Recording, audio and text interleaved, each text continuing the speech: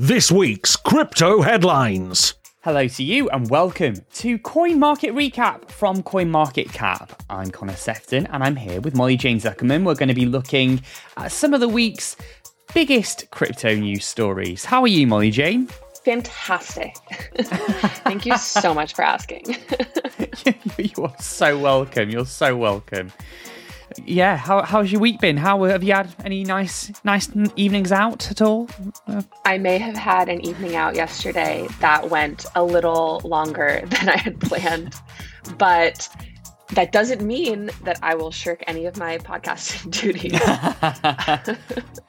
Was it one of those where your friend goes, oh yeah, we'll just go for a quiet drink, and then 3 hours later, you're 4 bottles of wine in and you're dancing on top of a car? There was no wine involved. There were no cars involved. It was more of a oysters and martini sort of situation.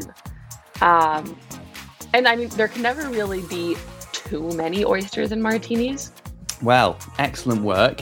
And we'll talk about some of the news. Starting off, really, it's the only place you can start on a week like this.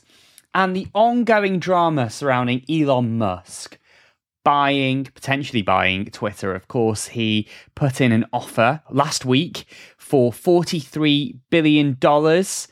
And it's not really kind of gone to plan for him, has it? No, it hasn't. I've been reading many think pieces about Elon Musk's Twitter bid.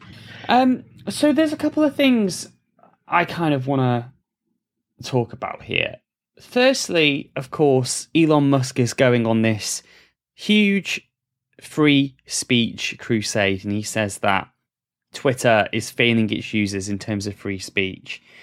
But at the same time, he did a TED Talk last week, and he said that even if he did take over Twitter, there would still be limitations to what people could say on the platform because, of course, this is a company that has to comply with laws. They have to prevent people inciting hatred and all this stuff.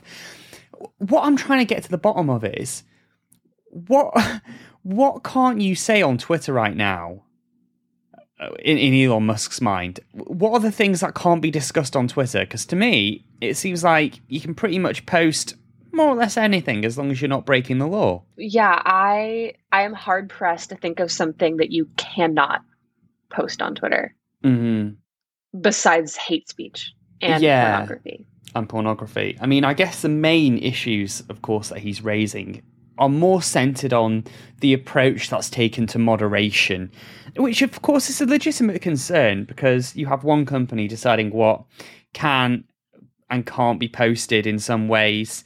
And in some cases, he believes that there's a grey area where it's up to human judgment whether or not a tweet should be taken down or not. And he believes that in these situations, the owner should be on kind of erring towards the side of let's keep this tweet up rather than taking it down. And he also believes that instead of permanent bans, Twitter should be more considering timeout periods. So I guess in his head, the likes of Donald Trump wouldn't be permanently banned from the platform. Instead, they'd be given a timeout if they violated the rules. Okay, well, it's like not really a kindergarten. No, I hear what he's saying. I'm not sure I necessarily agree with him. And of course, the reason this all relates to crypto is the whole Doge army is, I think for the most part, happy because maybe in their minds they think that Elon would have Doge somehow be included in Twitter, or just the price of Doge would go up if such a Doge fan like Elon did something so crazy in public. Yeah, and of course, crypto has got other kind of elements in this as well.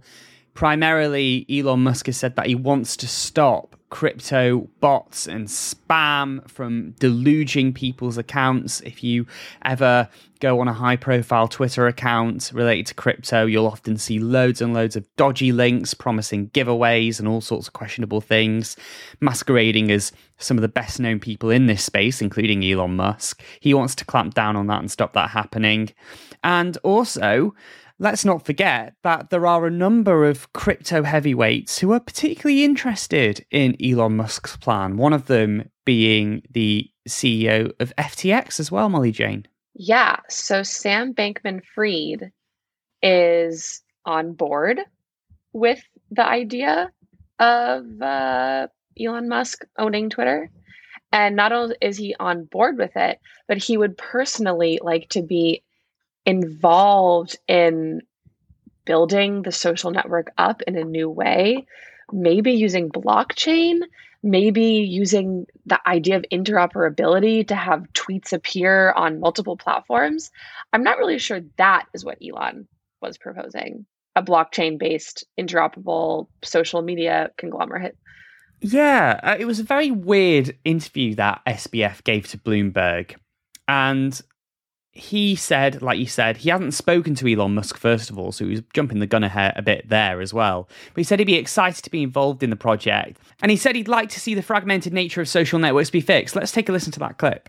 Right now, one of the big problems with social media is there's lots of platforms, and all of the platforms are completely independent of each other. There's no ability to see a tweet on Facebook.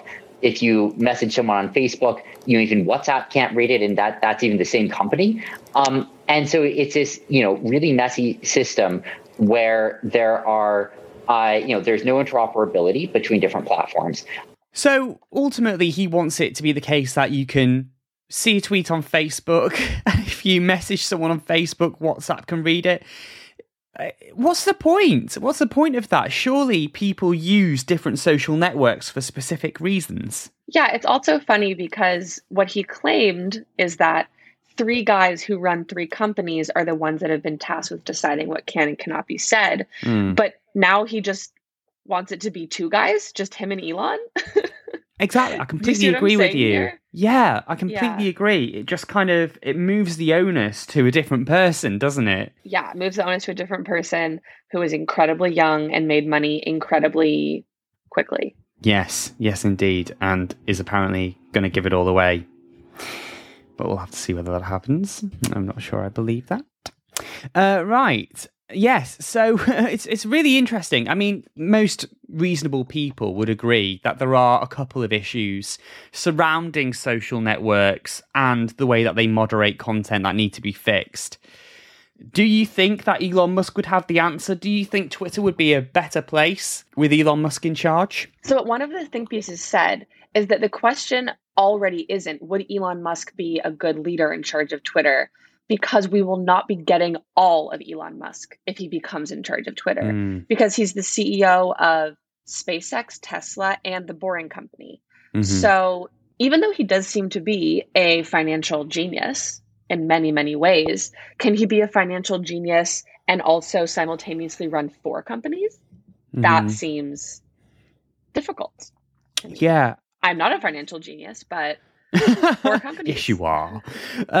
But there was an article that did point this out, and they didn't mention the Boring Company here because they were describing major companies here. So they were saying that if Elon Musk was to be CEO of Twitter, SpaceX, and Tesla, he would be one of the few people who have been the CEO of 3 major companies at once. And you can imagine that people who are shareholders in Tesla might be a bit worried by all of this because they'll think, okay, Elon Musk's going to be spread too thin and his attention won't be growing this company. Instead, he's going to be playing around with his new toy, which is Twitter. Yeah, and then the Dogecoin people are going to be like, Elon, you're not working on growing Doge with your tweets anymore. I don't know. You just get this vibe that it's Elon Musk's kind of latest thing, his latest project. Like this time last year, obviously, we were right at the height of Dogecoin mania. It was in May that Dogecoin hit highs of 73 cents, just before, literally hours before, Elon Musk hosted Saturday Night Live. What will happen when Elon Musk gets bored of this and moves on? I will say that Twitter is the type of platform that you can spend on for hours, as opposed to you can't really buy a Tesla car for hours every single day. So I think it would take longer for him to get bored if he was truly going to be running our Twitter. And at this point in time, I am not optimistic that is the outcome. So you don't think he'll get it? I think that the way he started his negotiation by saying, I'm starting at the end, there will be no more negotiating. And then the way that the Twitter board has done some tricky economic maneuvers means that he would have to negotiate with them, most likely in a friendly deal or engage in a proxy battle. Mm-hmm. And Twitter, for our audience, Twitter is not obligated to accept the deal, because although it sounds very good to someone that might not have been following Twitter's price in the stock market for a while, last summer, Twitter was trading actually above $70 per share, and Elon Musk is offering significantly less than that. So if the Twitter board thinks that at some point in the future, Twitter could get back up to $70 or $80 a share, then Elon's deal is a bad deal for them to take. And you mentioned there some of those complicated economic maneuvers that Twitter's currently working on. Well, one of them's a poison pill strategy. And effectively, this means that if Musk was to own more than 15% of Twitter, he currently owns about 9.2%, Twitter would try to dilute the value of his shares by allowing other shareholders to buy Twitter stock at discounted rates. So in a way, it's a bit of self-sabotage to avoid a hostile takeover. If you guys are interested, our dear listeners, in reading a fantastic breakdown of what a poison pill strategy is, you can look at Matt Levine's Money column in Bloomberg that explains it incredibly well to people that have no idea how the financial world works. Well, we'll have to see what happens there in the next few weeks. Who knows? Justin Sun might buy Twitter. He's offering more money than Musk. Did he? Yeah. He's promised to pay more for Twitter than just Musk. More. Yeah. Okay, got it. Okay, we'll see. Well, speaking of Twitter, we're going to talk about another story now. And a new list emerged this week that appears to show how much major influencers charge to promote crypto projects on Twitter. Now, it was a spreadsheet, and screenshots of it were shared by a man called @ZachXBT. He calls himself an on-chain sleuth. And there was a big name on it, wasn't there, Molly Jane? Lindsay Lohan. Oh, yeah. Who has expressed enthusiasm for crypto before, has commented on the price of Bitcoin and Ether, and she's released her own NFT collection as well. So it doesn't seem implausible, does it? No, it doesn't seem implausible at all. And it's important to note that this on-chain sleuth's spreadsheet is not necessarily saying these people are breaking the law in any way by tweeting about crypto. It's just more that the prices that they're charging are fascinating, probably for a non-crypto audience, because I love to say that things in crypto are completely twisted. And the fact that Lohan only charges $25,000 for a shill tweet, I think she could charge double that. I really do. Yeah, and like you say, no suggestion that they're breaking the law here, but one problem that this man raised is the fact that in many countries, if you are posting something that you've been paid to, you're meant to use the hashtag ad to make it clear to your users that that is what's happening. And apparently, according to him, many of the people who are on the list don't do this. So initially, it won't be clear to people that the influencers that they're following have been paid to push certain things. Yeah, and just someone with a practiced eye, like you and me, will see influencers like Kim Kardashian posting about Ethereum Max, and we will know that that is an ad. But as we've talked about before, there are a huge amount of unexperienced potential crypto investors. So when they do see people tweeting about things like Lindsay Lohan, they might not necessarily think it is an ad. However, the people on the list that are specifically crypto influencers, that makes it harder because their audience is different. So it becomes very, very difficult to distinguish between what's a hot token they're covering because it is truly going up and what is a hot token they're covering because they got paid to do so. Well, as you say, Lohan charges $25,000 for a shill tweet, or you can go for a package deal for $35,000. That includes 2 tweets and 1 retweet as well. Now, one thing that did interest me, Molly Jane, is that one of the crypto influencers who was on the list, called Dapp Center, actually kind of had a bit of a Well, it was an interesting response. It was quite a straightforward response to being included on Zach XBT's list. And he tweeted, "All you had to do is DM me for my prices, man. I would have told you." And he said that, he was upfront about the fact that, yes, he does do paid promotions. It's how he earns his money. And he said that Zach XBT should be praised for bringing transparency and accountability to the space. There are a lot of scammers and bad characters out there, and if you're in the space long enough, you'll likely become the victim of a scam at some point. It's a problem and needs to be addressed.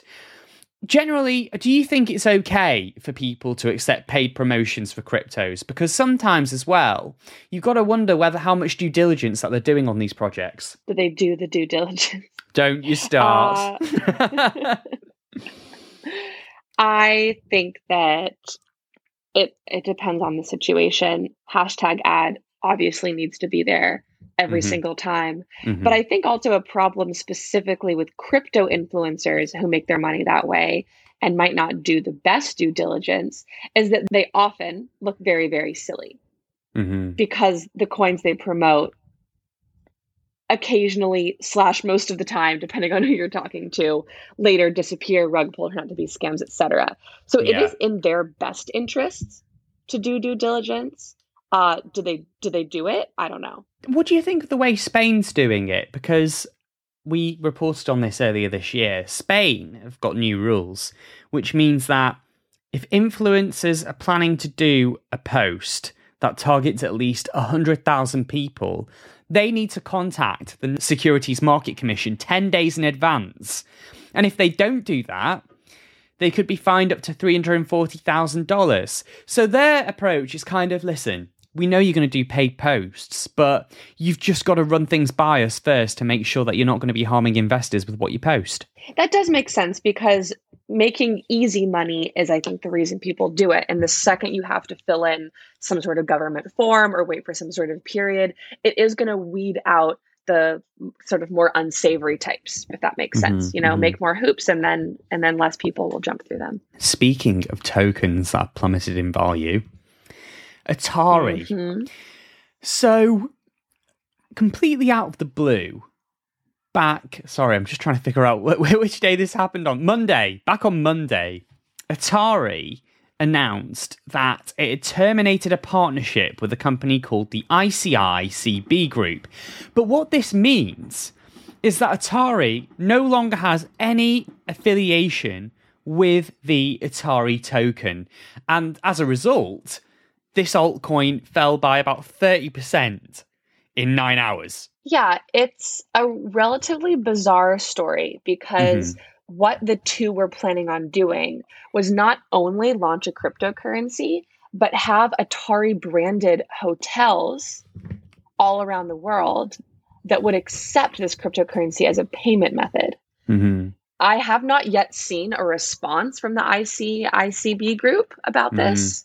I do think that the way the deal fell through implies something bad going on, right? Yeah, definitely. Yeah, you think so too. Good. We're on the same page then. Absolutely. I mean, it was part of this message that Atari wrote to its investors. And it was really strongly worded because they said that ICICB is not authorized to represent Atari or its brands in any manner, and that any mention of Atari on the token's official website or on social media is unlicensed, unsanctioned, and outside of the control of Atari. So it really does seem that they had a bit of a falling out. Yeah, also, I am very skeptical of any of these crypto token plans to build actual real things and accept that cryptocurrency because we haven't seen it happen yet. Back in 2018, I did a story about a cryptocurrency nightclub in Las Vegas that had their own token and they would accept it. I mean, it was gone like 2 months later, so it doesn't seem like the best business model just in general. You know what? I'm just thinking about that. That's a really good point. There doesn't seem to be that good a track record of cryptocurrencies that aim to raise money for something or promise to do something and then actually end up delivering the goods. I mean, there are exceptions, obviously. Not in a physical way. Not in a physical way. There are metaverses, there are play-to-earn games, there are NFTs, of course, but we have not yet bridged the now I will use cryptocurrency to go to this one store that is themed like this specific cryptocurrency's message. Yeah, that's a good point. So Atari have said that they're still enthusiastic about the potential for blockchain initiatives, and they're still finding partnerships in the space. Now, if you do own Atari tokens, what Atari's saying is that they're going to launch their own new token with a focus on gaming, community, and utility. A snapshot of everyone who owns Atari tokens was taken on Monday afternoon before the announcement was made, and these tokens will be exchanged for a new one at a later date. But it isn't easy for people in the gaming industry because many gamers really have an aversion to non-fungible tokens and cryptocurrencies. Oh, yes. They do not like them. Now, here's my question as well, Molly Jane, because obviously we had Atari, which isn't as big a brand as it used to be, but it's still a well-known company. They got involved in the world of digital assets. And then Formula One also got involved because they teamed up with Animoca Brands, and together they launched the play-to-earn game F1 Delta Time. Now, if you remember last month, F1 Delta Time ended up ceasing operations because Animoca Brands had been unable to renew its license with Formula One. And it's really tricky when that happens because you've got F1 Delta Time, the game, and you're no longer allowed to use the F1 name. It's like, what happens? What do you do? So, in the end, Animoca Brands closed the game down, said that anyone who bought NFTs for F1 Delta Time, some of them cost hundreds of thousands of dollars, anyone who bought these NFTs will be able to get NFTs from another place. It just seems like a mess. If you are a big brand and you are trying to get involved in crypto, it's very difficult to pull yourself out again without creating a huge mess. Yeah, it is. There's not been a good track record of that so far. So what do you think, curious companies should be doing here? Should they really be lending their name to something like a play-to-earn game or a token? Well, I think in the examples we've talked about just now, everything has been a white label situation. Yeah. Where some third party company is making something. And then when that partnership goes sour for whatever reason, the company removes their name, but that product still exists out in the world now, just like orphaned. So I think the successes have been with crypto, exploration with companies were to make their own thing in-house. And then if they decide to get rid of it, they can pull the plug. I mean, you can't necessarily pull the plug on a few different decentralized things they're doing, but for the most part, they could shut it down. Yeah, and you're absolutely right. I guess the challenge, though, with doing things in-house is that you need the expertise, and that's probably where the attraction of teaming up with a company like Animoca Brands comes in, because they know how play-to-earn games and NFTs work, and they can help you achieve it. But in and of itself, the people who were within Formula One or Atari might not have had the wherewithal to do the projects themselves, and finding blockchain developers can be difficult. It's the thing to do. To be a blockchain developer right now, it is the thing to do. Oh yes, it is. But maybe not for Atari or Formula One. Right, okay. So there was one story that you also wanted to mention, Molly Jane, and that was Julian Assange. Yes, there is one thing I wanted to mention, and that is the court-ordered extradition of Julian Assange to America. Yes, so this has been a long-running battle of toing and froing in the UK. He's currently being held in high-security Belmarsh prison, which is often where inmates who are a national security concern end up being held. And of course, before that, he spent nearly 7 years holed up in the Ecuadorian embassy in London. Now, as Molly Jane just said, the WikiLeaks founders wanted in America for allegedly publishing classified documents, hundreds of files related to wars in Iraq and Afghanistan among them. And what interests me and why we're talking about this on this podcast, Molly Jane, is of course crypto worth like millions of dollars, tens of millions of dollars was raised to help fund his defense. It doesn't look like there's a good return on this investment now, does there? No, it wasn't a good return on investment, especially because do you remember some of the way that money was raised? It was something like Assange made an NFT with someone, and then they sold the NFT, and then they bought it themselves to send money to the lawyers. Like, it was just such an unnecessary way of getting money into his defense fund using crypto and NFTs, which, as it seems, has been all for naught. Although I do believe that there is an appeal being filed already. Yeah, that wouldn't surprise me. Yeah, so there will be a further appeal. And also, Assange is going to urge the Home Secretary not to extradite him because of the lengthy jail sentence that he would face if he was extradited. I understand why he would do that. He's facing really serious charges in America. Indeed he is. I don't know why I'm laughing. So just before we go, Molly Jane, obviously we're now virtual again. I'm in London, you're in New York, where an ocean separates us once more. But CoinMarketCap has actually got its own conference coming up, doesn't it? We do have something exciting coming up. We will be meeting again soon in the metaverse. Ooh. Should I maybe drop a name of maybe some of the people we could expect to see? Should I? Yes, please. I would love to. So, to all of our CoinMarket Recap listeners, CoinMarketCap is going online for our first ever online conference, May 26th, May 27th. You can check our Twitter for registration. It is absolutely free. And as a little taste of some of the people you will get to see there, CZ, you might have heard of him. Oh, yes. He may be our owner. He may be incredibly wealthy, and he may have quite a lot to say about cryptocurrency. And then perhaps a drum roll for our next biggest guest would be another quite wealthy person. It is Michael Saylor. Michael Saylor. We'll be talking about the future of Bitcoin in CoinMarketCap's online Moonbase Metaverse Conference. I never thought I would say all of those things together, but I have, and it is true, and you can come see him talk Excellent. for free. Well, that'll be something to look forward to. So May 26th, May 27th, and of course, I imagine you'll be hearing plenty from Molly Jane and myself as well during that conference. We'll be bringing you plenty of coverage of what's been happening. Oh, yeah. We will be all over that, as they say. All over that.